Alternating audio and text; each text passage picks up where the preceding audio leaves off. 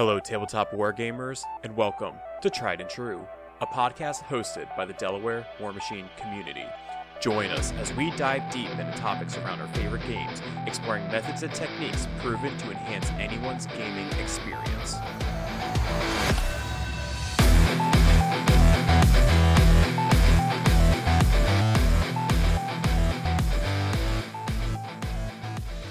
Hello, everybody, and welcome to the 12th episode of Tried and True. I am your host, Paul. And I'm Erica. This is exciting. We are on the last episode of the deep dive into the Privateer Press series. Super exciting. How has it been? Have you been enjoying all the episodes? Oh, yeah. It's been great. Your last interview with Doug was probably... It's up there for me. I think I listened to that one twice. Yeah, he's a really cool guy. And just like talking to him. Yeah, and it was a lot of fun. It was a lot of like War Machine Hordes information. Well, I guess War Machine now. Yeah. For like a solid 40 minutes. It was great. Yeah. Well, there's a lot of cool, exciting news that's going on. If we've been keeping up with the Nightmare Empires Kickstarter, it finished. I think they like almost quintupled their original goal, like almost $300,000, if I'm not mistaken. I just check my phone and there's always a new prize to be had, and the Kickstarter, it's pretty cool. Yeah, and everybody got their brine. They're gonna get their brine thralls, so I'm looking forward to seeing all these sharks all over on the field now. It's gonna be great. And then even bigger news, Mark IV just got released today. Or the announcement for Mark IV just got released. So I just saw War Machine Hordes General, Discord, everything is just on fire with people like amazed with what's going on and all the changes and stuff. Yeah, and it was such a tease because I was in briefings all afternoon. My phone's just going off and I'm like, this boring afternoon, and my phone's got all these awesome things I'd rather be checking out. So I'm still catching up. Well, speaking of really awesome things that have also happened, I mean, Mark IV is going to be exciting. We're going to be following it closely. A lot of other really cool podcasts have actually been out. Seth, over from the New Jersey SOB Meta, he actually just started his own podcast, the Boker Broadcast. So if you're going to take a look at that, it's over on Muse on Minis. It's him, Steve Rabideau, Artie, and Steve King on the first episode, just talking about judging and events. And it was just a great listen. It was really cool to get that voice of positivity. Did you get an opportunity to listen to it? Not yet, but also with shout out to Seth. So in the Primecast that came out earlier today, they gave special ups to Seth and the Broker Brawl. So it was I was clapping at my desk when as soon as I saw the green New Jersey, I was like, oh my god, that's so awesome. Yeah, you made it, Seth. And then we also had Dan. He was on Iron Codex, so you got to go do a Brawl Machine match. So if you go over to Iron Codex, we'll put in the show notes. You'll be able to go in and take a look at that. It was a good episode. It was pretty cool. I liked watching his thing. So we want to take a moment to go ahead and thank a couple of individuals. So More Than Dice, thank you for giving us another platform in order to go ahead and share all the good news. If you like what you're listening to, please consider subscribing to YouTube and check us out on Facebook for all the latest updates. And to our patrons on Patreon, thank you so much for helping us out. Y'all are great. You know, helping us being able to do all these battle reports. And if you didn't know, we do have that Patreon. You can go ahead, support the cause, and take a look at all the good benefits. And I guess this would probably be a good time to talk about the Frozen Forge raffle, wouldn't you say? Yeah, because it's we're close to 5 hundos. Yeah, I think the last time I checked, we were at 485 subscribers, so only 15 away from the actual Frozen Forge giveaway. So what we wanted to do, just real fast, the information, all the rules are in the show notes. You can go take a look. It's like in a Google Doc. But real quickly, we can just kind of give you a quick heads up, a little synopsis of it. There's no entry fee. One entry per person is going to be valid. Anybody over the age of 18 can enter. If you're 13 to 18, just make sure that you have a legal guardian to bless off on it. And for eligibility, probably the thing that you're like wondering about, right? Well, we have 15 $10 digital coupons to go to Frozen Forge, so there's lots of opportunities to win. So all you got to do is be publicly subscribed to Tried and True on YouTube. You must have your email available on YouTube. There is a way to have it set up on your profile, just so that way we can go and contact you if you end up winning the raffle, and just comment on at least one of the podcast or battle report episodes, and have it be a constructive comment. Something you're interested in seeing in the future, or if you want to see us start to make Mark IV battle reports when the rules drop with that, like anything constructive would be good. Hey, just real quick, as the Bat Rep producer, and just try and make it better. Hey, if something sucks, let us know too, so we can make it better. Yeah, it's constructive. It's fine. And just make sure that it complies with YouTube community guidelines, and really hoping that it ends up working out, and that you end up getting picked as one of the 15. Frozen Forge is great. They got sticks, they got tokens, they got so many things out there. I mean, you should do it. Tell a friend, make sure they're subscribed, and get you some swag. All right. And then with that, that's going to get us to the actual interview itself. So this is, as I said earlier, the last episode of the Privateer Press series, and we're going to be joined with John Swinkles from Privateer Press, and he is the conventions manager. John, go ahead and say hello and go ahead and introduce yourself and what you do. Oh, hi! I get to be the end cap, huh? That's kind of cool. Yeah. The intro caboose. I'm the convention manager here at Privateer Press, so you can kind of guess what that entails. Basically, I get myself and any of the other staff, and of course all of our equipment stuff, out to various events so that we can hang out and play games with people. That is awesome. That's great. And then for the conventions, I mean, we've already heard about Gen Con and heard about Warfare Weekend. We're really excited to ask you a bunch of questions about the conventions. So we're really thankful that you took the time to come on Tried and True and be able to come and chat with us. Absolutely. Yeah, thanks for sharing your time with us. I'm surprised that you're able to find time today. So it's a busy day. Yeah, I can imagine. I'm triple tasking at the moment. Are you guys like popping wine bottles over there? No. We're busy talking to people on Facebook and stuff like that because that's what you do, right? Yeah. So absolutely. Are you finding it's more positive, or is it like a damage control thing, or? I can tell you straight out that yeah, it's actually pretty overwhelmingly positive. I That's had great. Pretty high hopes for that going in, just because having seen some of the content early and whatnot, like I was like, oh, people are going to dig this. That you'd start to get an idea of what people are hoping for, and so when you see it come down the pipe and it's matching what you're seeing a lot of people hoping for, you're like, oh, this is going to go pretty well. So Tuesday nights are open play night. So after here, I'm like chomping at the bit to get to the store and talk with the people that we play with just to get their really feedback. To yeah, everyone's been excited on our Discord. So well, and you'll have some of those KC Mark IV rules to play with tomorrow. Yes. Yeah, we cannot wait for that. And then I'm really happy though that I guess the reception was really positive, because we keep on saying over and over again. And I recently, okay, this is a bit of an aside, but I got my hands on some Mark I cards, just reading through it and like reading over like Deathjack. I'm like, what the heck is this? He would just go and charge your caster? Like, yeah, dude, that was Mark I, man. There was that abomination rule. People used to just run their Doom Reavers into you and have your models like flee the board. It's the Wild West funny. Back then. Yeah, and then like even on Mark II, there was still abomination stuff, if I'm right, because I was looking at those cards as well. I guess what I'm trying to get at is that the game has only improved. Like I can't imagine what experience it would be to play with those rules like now. So Mark III to Mark IV, I know that whatever is going to end up happening when the dust settles, it's going to be a great game, and I'm really excited to get some models on the table and roll some dice. Yeah, that's kind of been so my husband, he just started playing in Mark III, so he hasn't this will be his first iteration of it and of a change, and he plays Protectorate, so he's a little salty man right now, but well, and that's kind of the funny part too, is I've noticed various people going, but what about my faction, right? Yeah, and that's what I told him. I was like, so this will be Mark III, right? I've danced this dance before.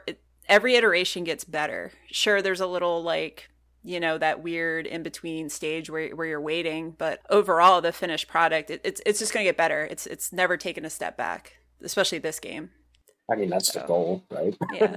Yeah, true. Facts. Like generally, the devs and various playtesters and stuff that we've got in here don't want to sit around and play something that's not fun. Right? Especially when you have to play it over and over and over and over again and refine and work on it and tool it.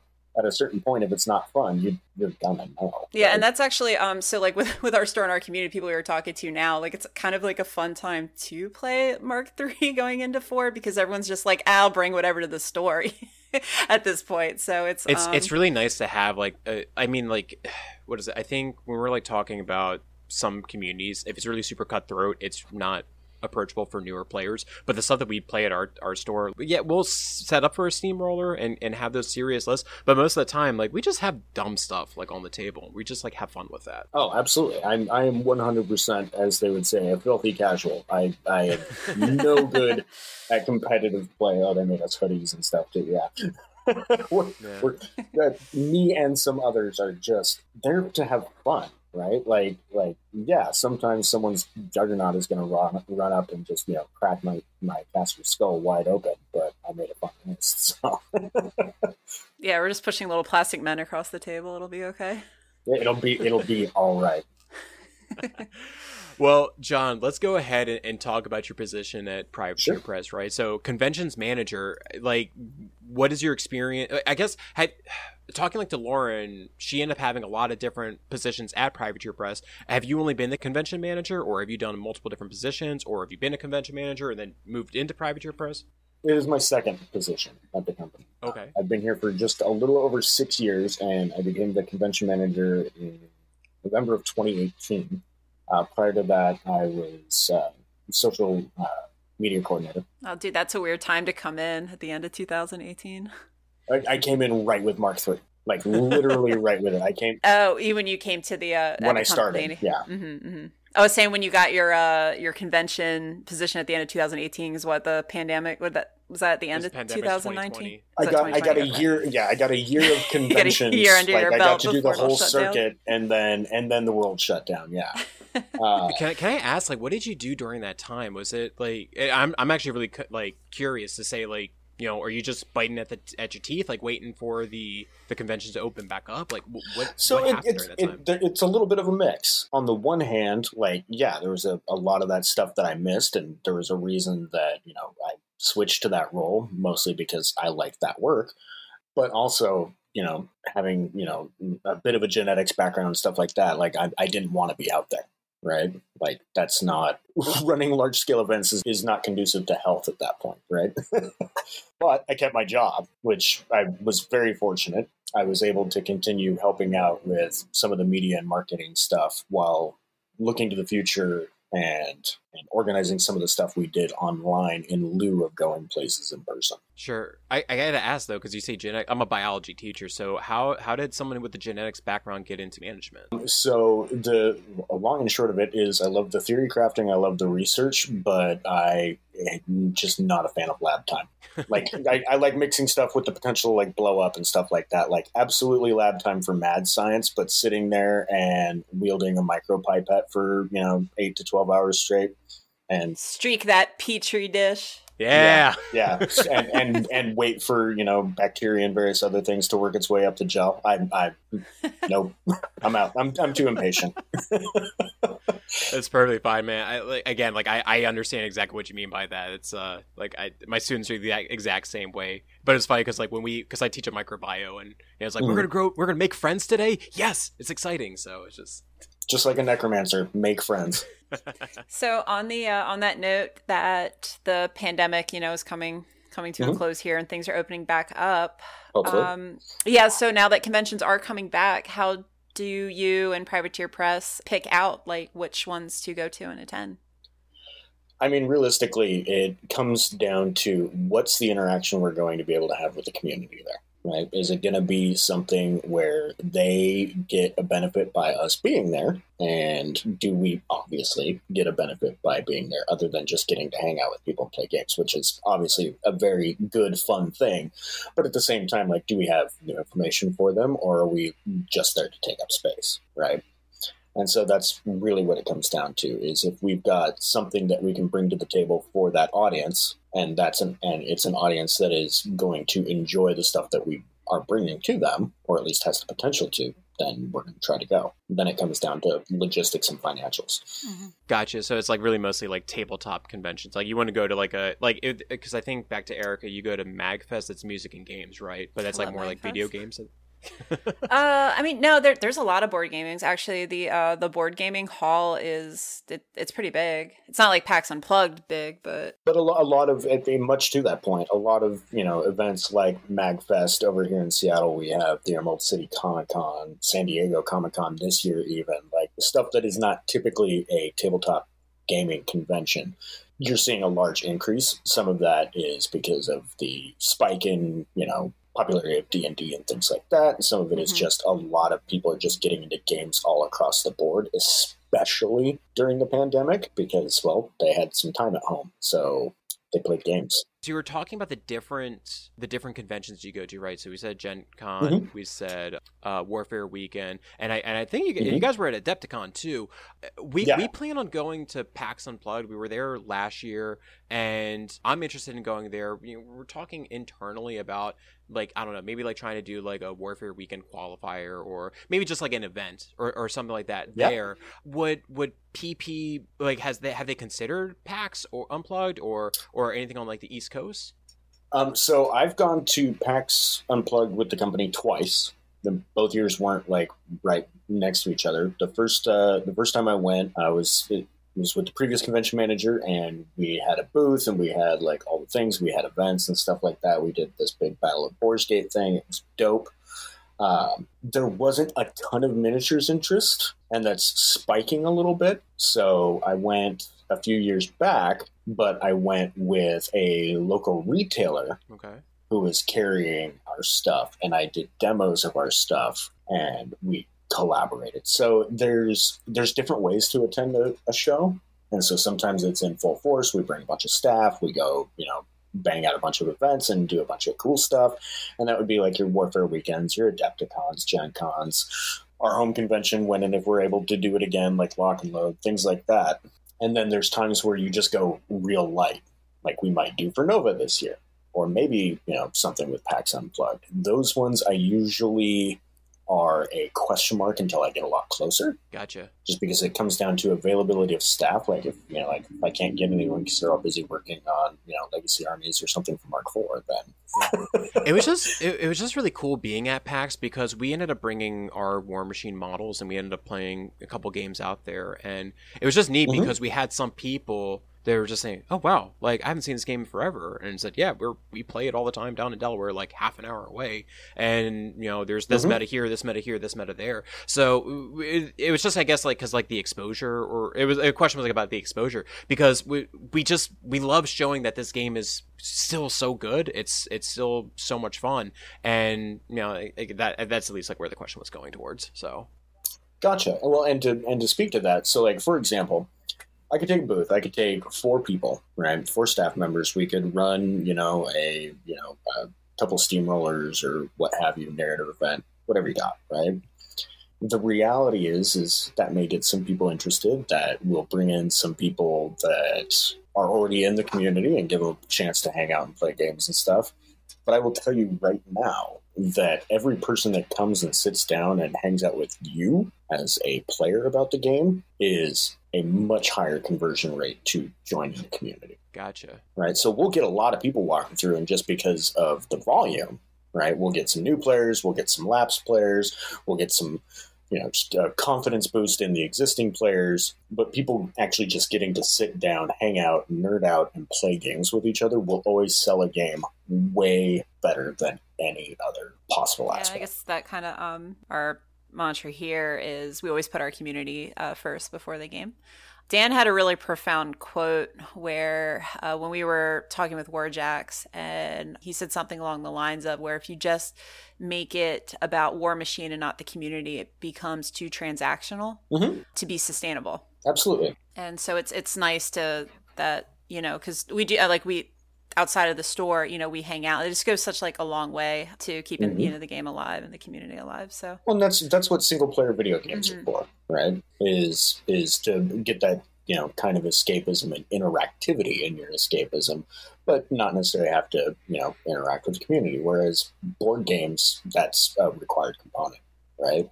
Yeah, there's some things you can do solo play stuff on and whatnot, but that's usually an enhancement of the core product, not the main part. When you're at a convention with other like gaming companies or competitors, do you guys like give each other dirty looks behind the stands, or is it like more of or do companies like talk to each other? Is it pretty segregated?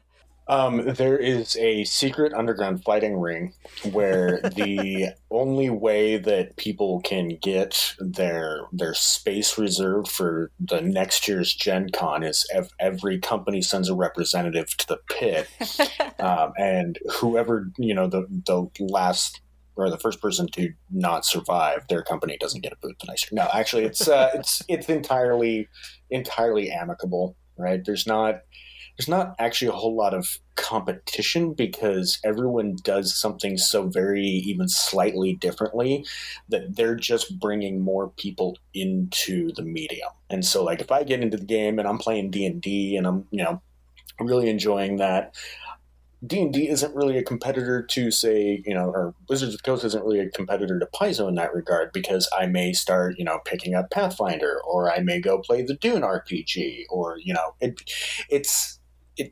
competitor is definitely probably not the word I would use. I would just call them colleagues, because it's a really small community. I was going to say, yeah, when we were talking to Matt Getz in the previous interview, he said the same thing as well with other role-playing companies and writers and writing teams. So it's cool that you guys can kind of collab, and each game system, offers something different. So I play multiple games outside of War Machine Hordes as well. So I appreciate the differences between them. So yeah, shout out, much love to the tabletop games out there. Is it even helpful where it's like, hey, you know what, this game might not actually be for you, but you might want to go check out the panel or the space over there because they might have something what you're looking for? Sometimes. Absolutely. Well, even like the art and stuff too, aesthetically speaking. So, I mean, it's one of the things I really like about Iron Kingdoms. I've always really liked the art, and I've not that Mordheim's, my first love, but the art in the original book is that dark gothic art style is like one of my favorite, hands down. So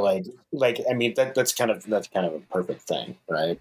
So if someone comes into our booth at Gen Con, probably not going to have to send them to another booth because we've got like just 4 wildly different games, right?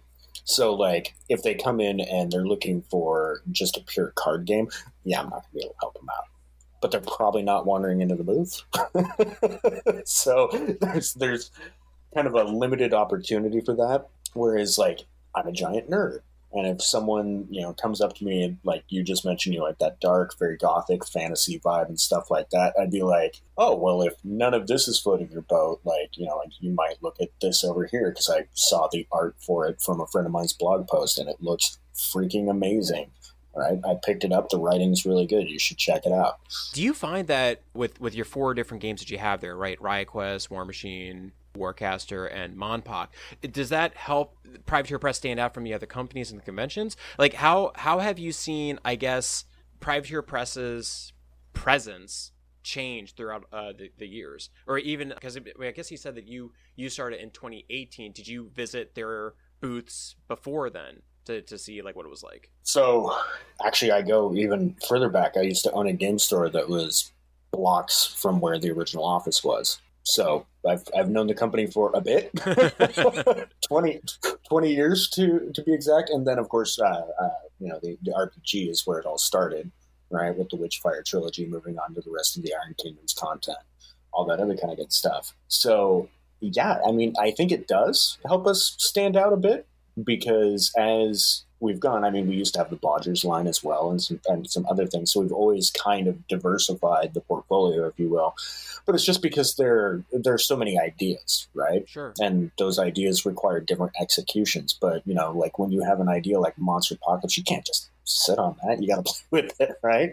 And then if it ends up being good, you're like, okay, well, now we have to make it. So, we're pretty fortunate that people like our stuff. And so while we're not necessarily a very big company, we do have some resources, especially in the creativity that's accumulated here over the years, that we can play around with things outside of just one title. All right. So John, do new players look at the games with interest or hesitation they find when they come over? Like, do you guys have to pull these people walking by in, or do you find that? No, we don't. We don't. We're kind of fortunate. It's not necessarily, removing my own ego because I don't make the games.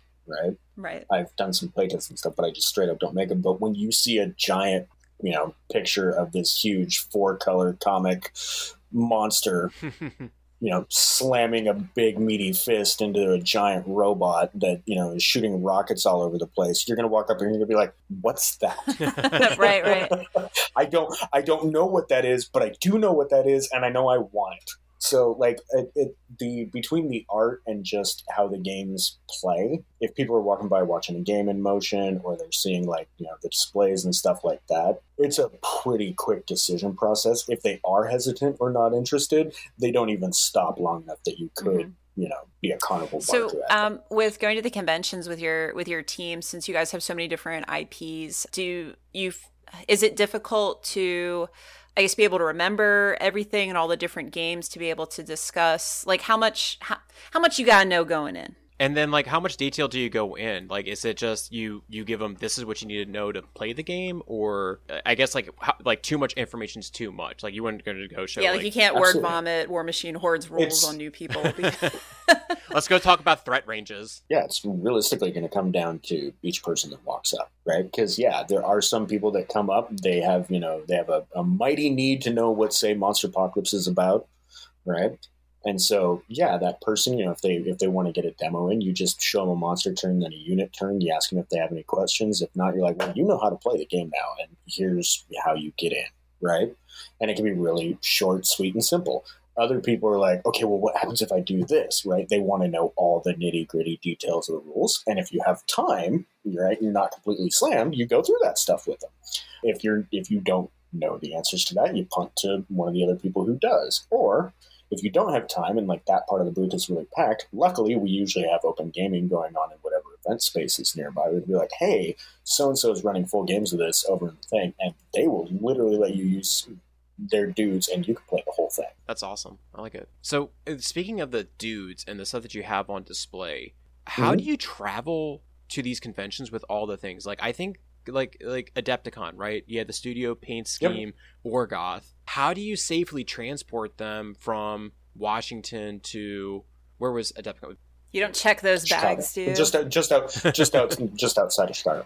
No, you do not check those bands. They don't leave your cold, dead hands even if someone assaults you. So when it comes to the studio models in particular, that's not going to be really replaceable, right? Right. Like, it could be, but incredibly expensive. And of course, like, the first thing, like, that at least, 20% of the people that walk up to the booth that know the game and stuff like that always ask, how much for everything in the case? Right? Without fail, you're always going to get that question. And the answer to that question is $50,000 per model. That's not accurate, but I feel if you, earnestly offered that much per model, Matt might consider. If you're the person with the briefcase, like, carrying these models around, is it, like, super stressful? I mean, I heard that Doug actually had the models during Adepticon. I mean, I don't make any, that's what I'm looking for. I don't try to hide the fact that I, for example, have an anxiety disorder, and I'm often one of the ones carrying the models. So yeah, there's some stress associated with it, but at the same time, you know how it's packed. You pack it really well. You treat everything really carefully, and you just do your best to get it there in one piece. Every once in a while, a sword pops off, and it's got to get glued back on. But if you do your best to be careful, it'll get there safe. And then, like, okay, this is an aside question. Where are the studio models? Are they just, like, at a warehouse, or are they, like, at Privateer Press headquarters? About 20 feet from me outside my office in giant glass. I'll wave to them for me. Oh, I want to see them. And all that other kind of good stuff. That's really cool. Well, it was really funny because, like, I'll probably end up taking a picture later today of at least some of the cases. There's too many to fit in one shot. Sure. Because people have been asking me, like, what about all my old models in Mark IV? I'm like, well, we're not getting rid of all of these. Why would we expect you to? Yeah. I was just, like, wondering, because, again, like, I actually was wondering that. It's like when you get because I remember, like, the pictures, you get the model, you'd see it, and just where is it afterwards? And I'd always just, like, wondered, like, what happened with them. There's, like, a vault, like a Disney vault. A Disney vault. On display very, very proudly here at the office. We've had the benefit of having some exceptionally talented painters over the last, 17 years as far as War Machine is concerned at this point. Yeah. Because I know we did the 15th anniversary, like, pretty much right before the pandemic. Do you guys offer, sorry, just really quick, do you guys offer, like, if people come out to Washington, like, do you guys do tours of your, like, model studio at all? No, we don't really have a way to do that, unfortunately. Like, we don't want to NDA a bunch of people coming through the door. Oh yeah, that's fair. We want a bunch of people to, like, turn their screens off and stuff. Just, people are constantly working on stuff, and you don't want to have to worry about that at all. Very easy for something to leak out and stuff at that point. I was And it's not always the leak, but like, there's also, a little bit of, proprietary information that goes into how we do what we do with things. And it's just, why risk it when the reality is like, like when we go to certain shows, we bring it with us so you can come look at it. Right. Like those studio models that we were just talking about that are on display at conventions are the same ones we, keep in our case here. So it's, yeah. Okay, and then going back to the actual interview itself, with these display cabinets with the studio models, I go back to, what is it, like I think like in grocery stores, it's like they strategically pick where the kids' breakfast cereals are because they're eye level to the kids, and all the healthy stuff is up where the adults are. Do you have like the same thing with like the models on which shelf they actually go onto? No, half of like a good chunk of them are War Machine, a good chunk are Horde. They're sorted by faction, and then there's shelves for Riot Quest, shelves for Monster Apocalypse, etc. Gotcha. Okay. It's just by game and faction, if you will. I think the only one that's not separated by like faction really is Riot Quest and Mini Crate stuff. Sure. So when you're going to conventions, do you set up demo tables for each of the games? If so, how do you show the game in a limited scope so players are excited to try it out and you're not overwhelming them? Or they go off to like that open play area that you were talking about. Right. So pretty much to expand a little bit on what I mentioned before is, if you have staff at a show and we're not doing some kind of demo, whether it's for just whatever's the newest or all the games, that's to a certain extent some wasted human resources, because you want to engage with the existing community, but you also want to make sure you are available to welcome new people. And demos are usually the easiest way to do that, right? It facilitates the conversation that both of you want to have, and it's still a way to sit down and play games with people. As far as how to demo them, realistically, it's find a like if you're trying to go for a short one. I used Monster Apocalypse as a reference earlier. Of me as the demoer, I will start my monster turn and do stuff, right? And I'll explain what I'm doing as I'm doing it to the opposing force. And then I present the other player with what they can do on their monster turn, right? So you saw what I did. You got an idea. Here are some options you can go with. You'll power up. You'll get this stuff. Explain how power up works because it's a pretty central mechanic to the game, right? And then they at least got to have, the two big monsters fight, right? Which is really the core piece of the game. If the light hasn't gone out of their eyes at that point, which is pretty rare, then you do the unit turns. Okay. Right. Show them how to spawn things, how bump spawns work, all that other kind of stuff. So get into a couple more of the mechanics. Right. So, and that's the way it is with any of the games, is you start with what's the show stopping portion. You set up the demo so you're at that stage. You show off that core component of any given game. And then you start to break it down further as you have time and they have interest. So with your demo tables, when you're setting them up, do you try and, I guess, project more of that world or that lore on that table? So if you're like demoing like a War Machine, so we talked about our store, like how badass would it be to get like a train yard as a map? Like, do you guys incorporate that kind of stuff into your demo tables?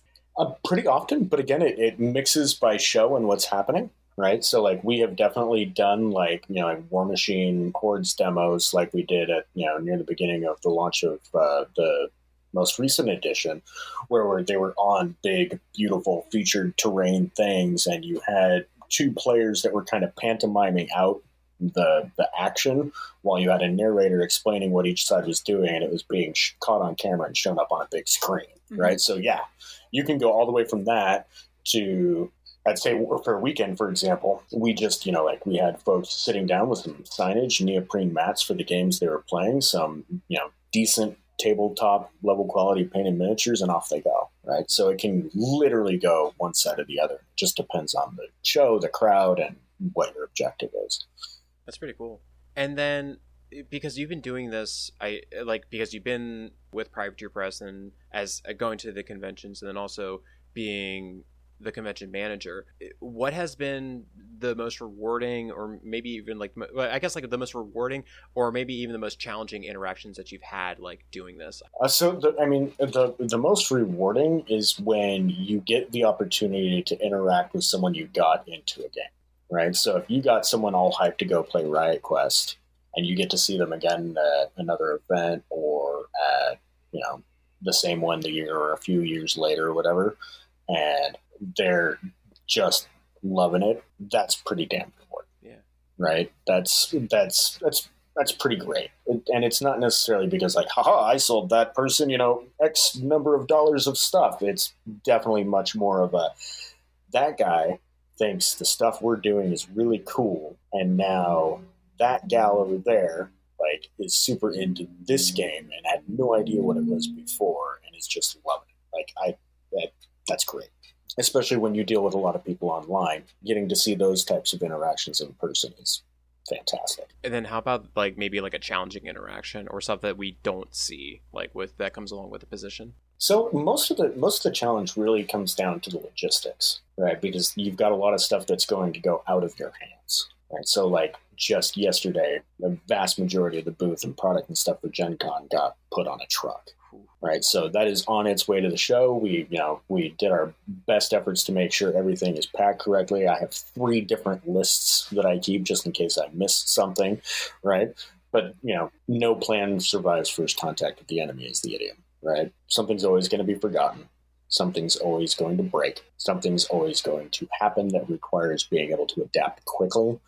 And that can be stressful. But at the same time, it can go into that rewarding thing when, like, this big problem happens, you figure out the solution, execute it, and it actually ends up working out, sometimes even better than your original intention. And so, like, that goes from, oh crap, to woohoo! No, I definitely hear you about the logistics thing. I even find it now in teaching or anything at that point. When you forget something, you feel it. But you're absolutely right about being able to adapt to the situation. And I think what's also even rewarding is that when you have these potential, players that are interested in your product and they don't see you sweat, and I even think like that's even rewarding. Oh, absolutely. First time that I was in charge of lock and load, right? Just the overwhelming generosity of people that would come up and tell me how much fun they were having, how this was really cool, or how that was really neat, or this was a problem, but this is how it got resolved, or something like that. Like, yeah, like any Grinch is going to have their heart grow 3 times that day. Like, it feels good, right? It feels good to make other people's days.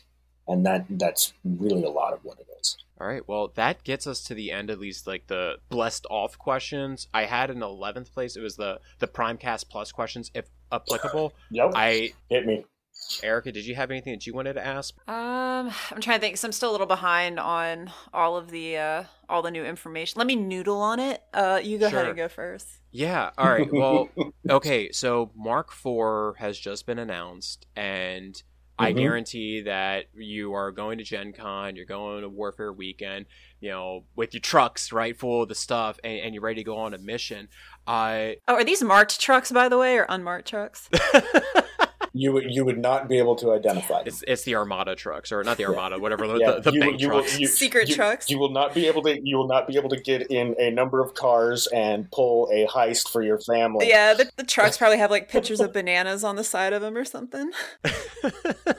Who knows? It all changes hands, because rarely, unless you dedicate a whole truck, does only one truck go from point A to point B. So what I want to ask, though, is because you're talking about the Mark IV and you're talking about these demo tables, or we don't even talk about the demo tables. What are some things, as let's say I'm a Mark III player going, what is one thing that you're going to show me that you think I'm going to walk away being impressed and being super stoked about Mark IV? I mean, realistically, there's no point in denying that being able to have magnets that come with the Warjacks, to be able to magnetize them and have modular weapons. Dude, that's really cool. I'm like super hyped about that. Has any other company done that with having magnets already in the kits? I'm not sure. I don't think so. I'll be honest. I don't think so either. Like, the fact that I read that they were going to go and get it, I'm like, that's so cool, because you're literally encouraging players that this is the way that you should be building this model, so we're going to empower you to go and have it. Absolutely, yeah. Yeah, unless you be like me and have like 200 different Skavens with all different weapons, because you never know what you're going to need.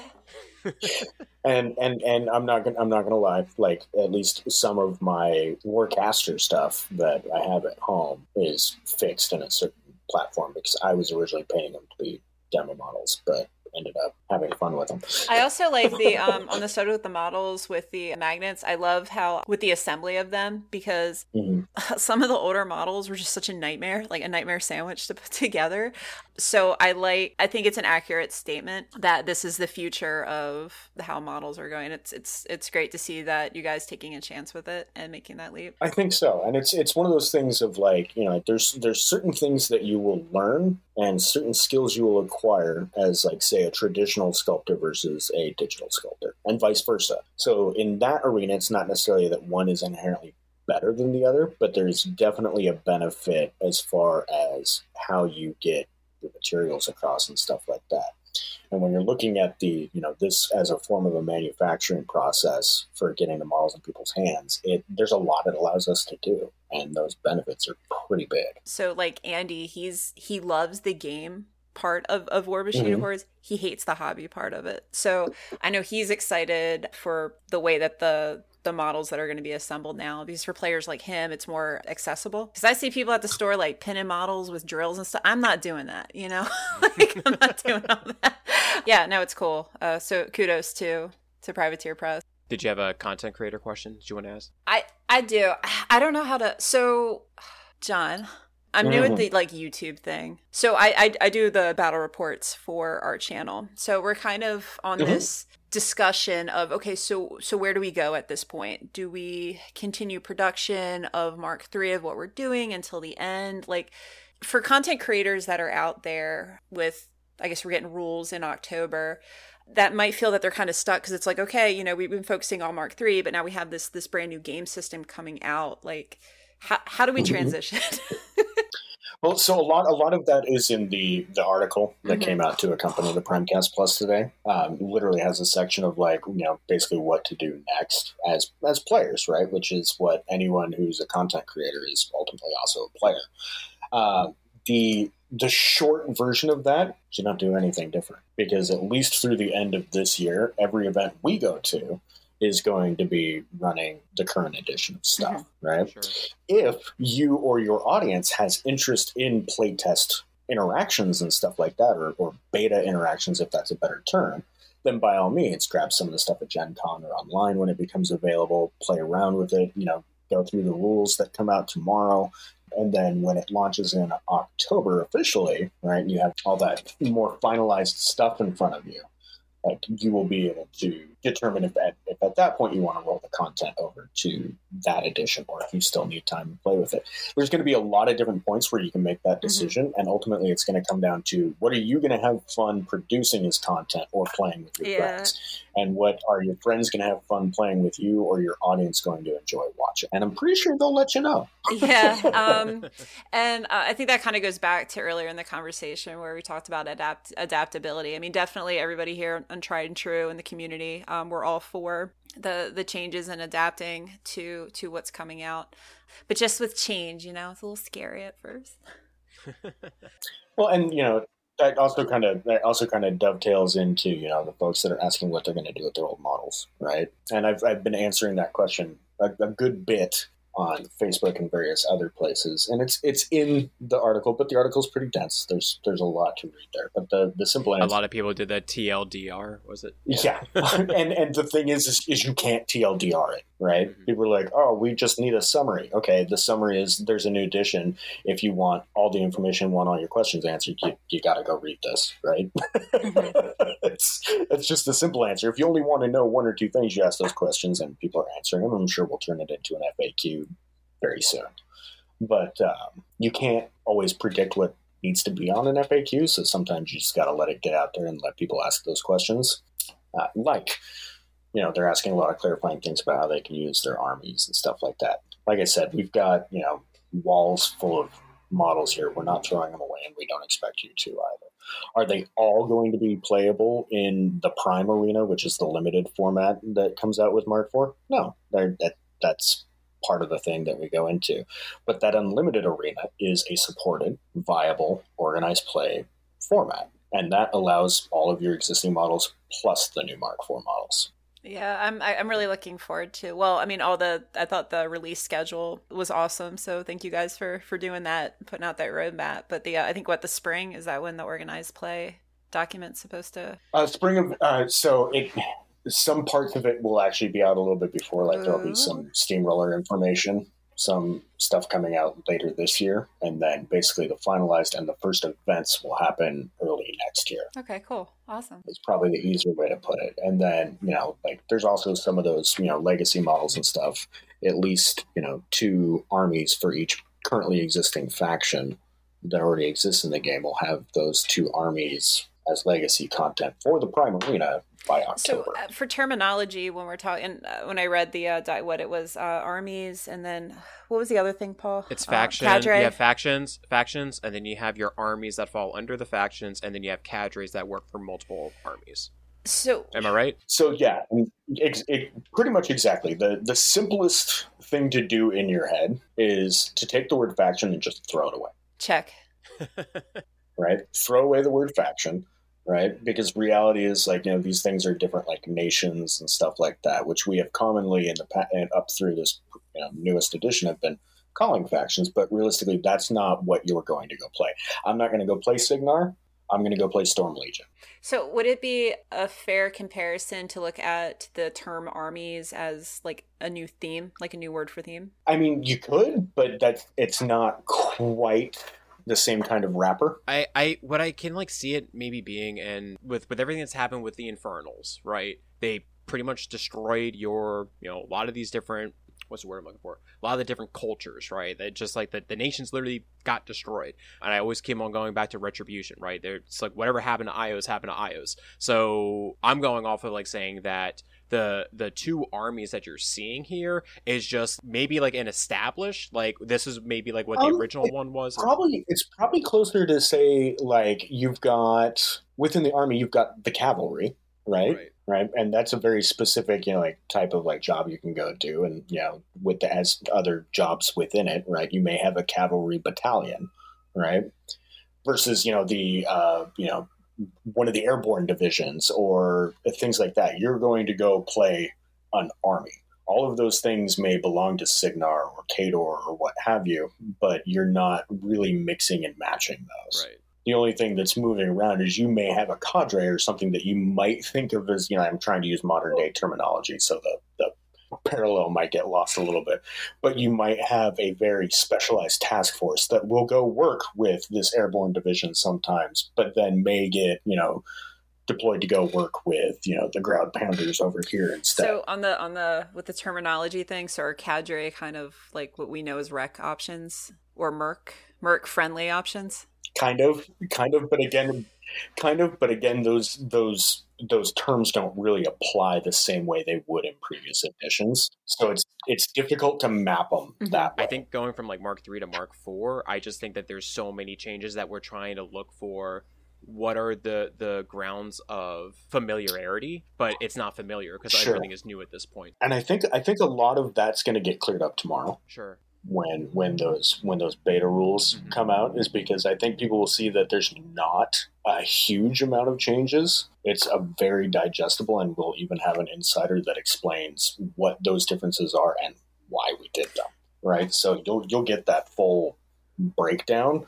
I think right now at the moment, due to lack of tabletop context, some of those changes in terminology have been a little daunting. I was going to say, with the new app that was discussed too in the document earlier today, I'm excited to see kind of a version of No Quarter coming back. I was a big fan of the magazine back in the day, so are we. Yeah, so yeah. That was awesome. So thank you for bringing it back. So it provided a way that we can deliver that content, make sure it's going to go to all the people that want it, sure, and that we have a way to pay to generate, and that the new app's gonna be open to all the factions, all the rules. So it makes the game so much more accessible.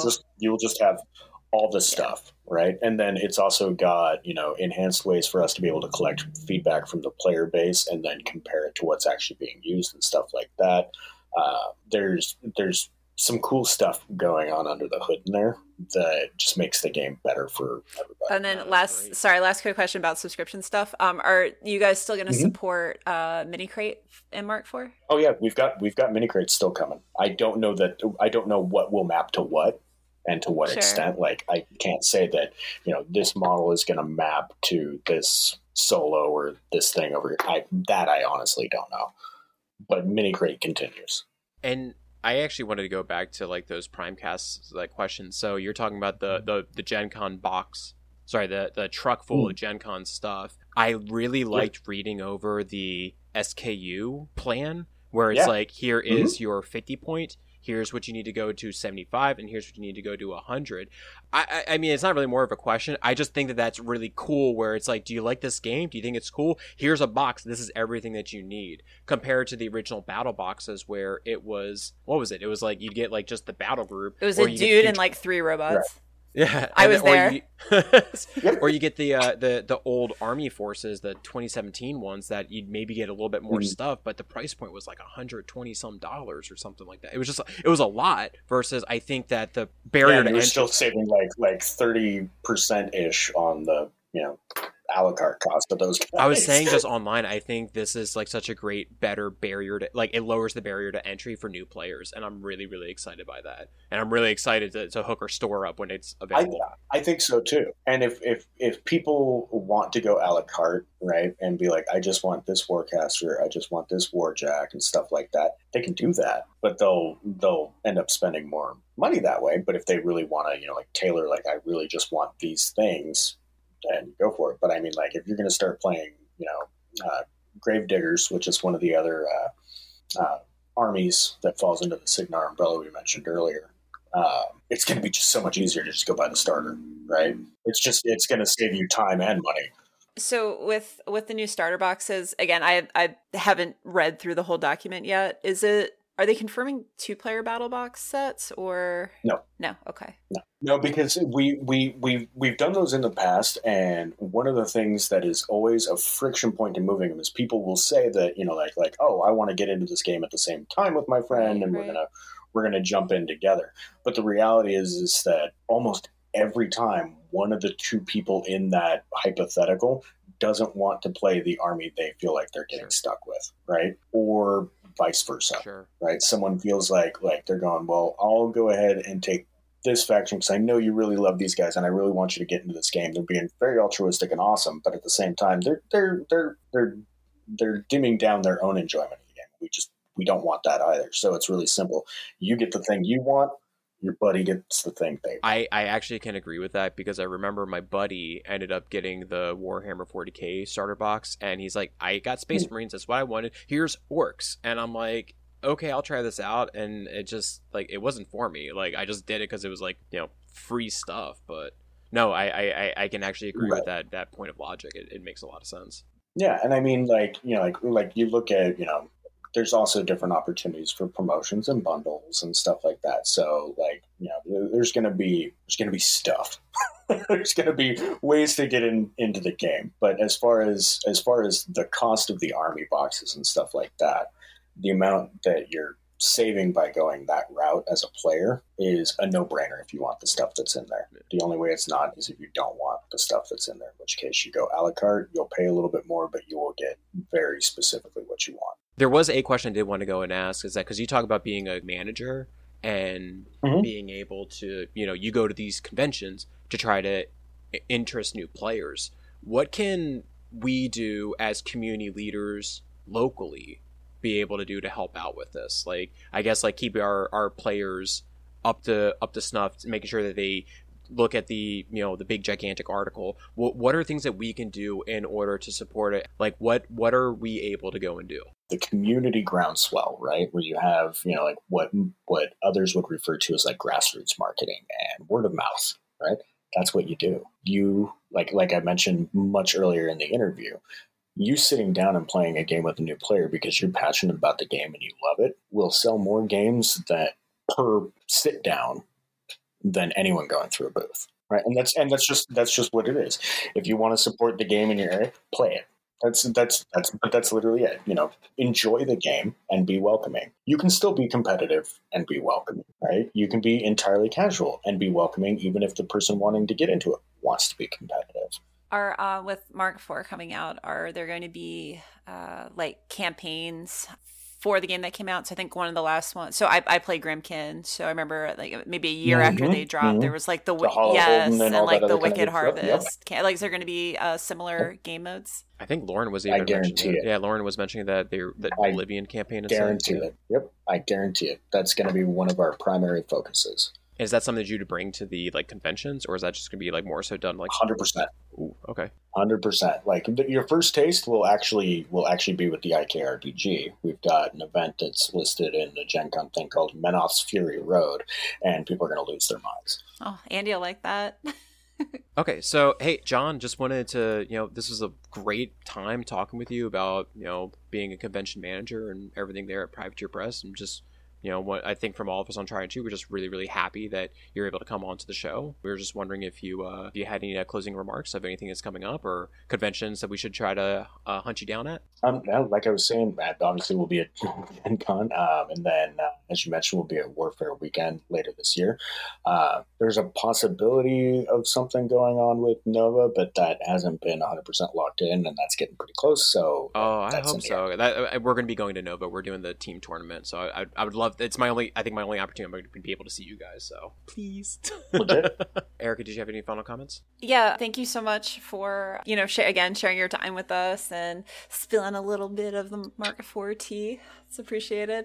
So Andy and I are actually we're going out to Warfare Weekend for our first time this year. So I've never been before, so I'm super excited, and I hope I get an opportunity to meet you and some of the other fine members of Privateer Press while we're out there. Well, there will be a good number of us there, so you will definitely get your chance.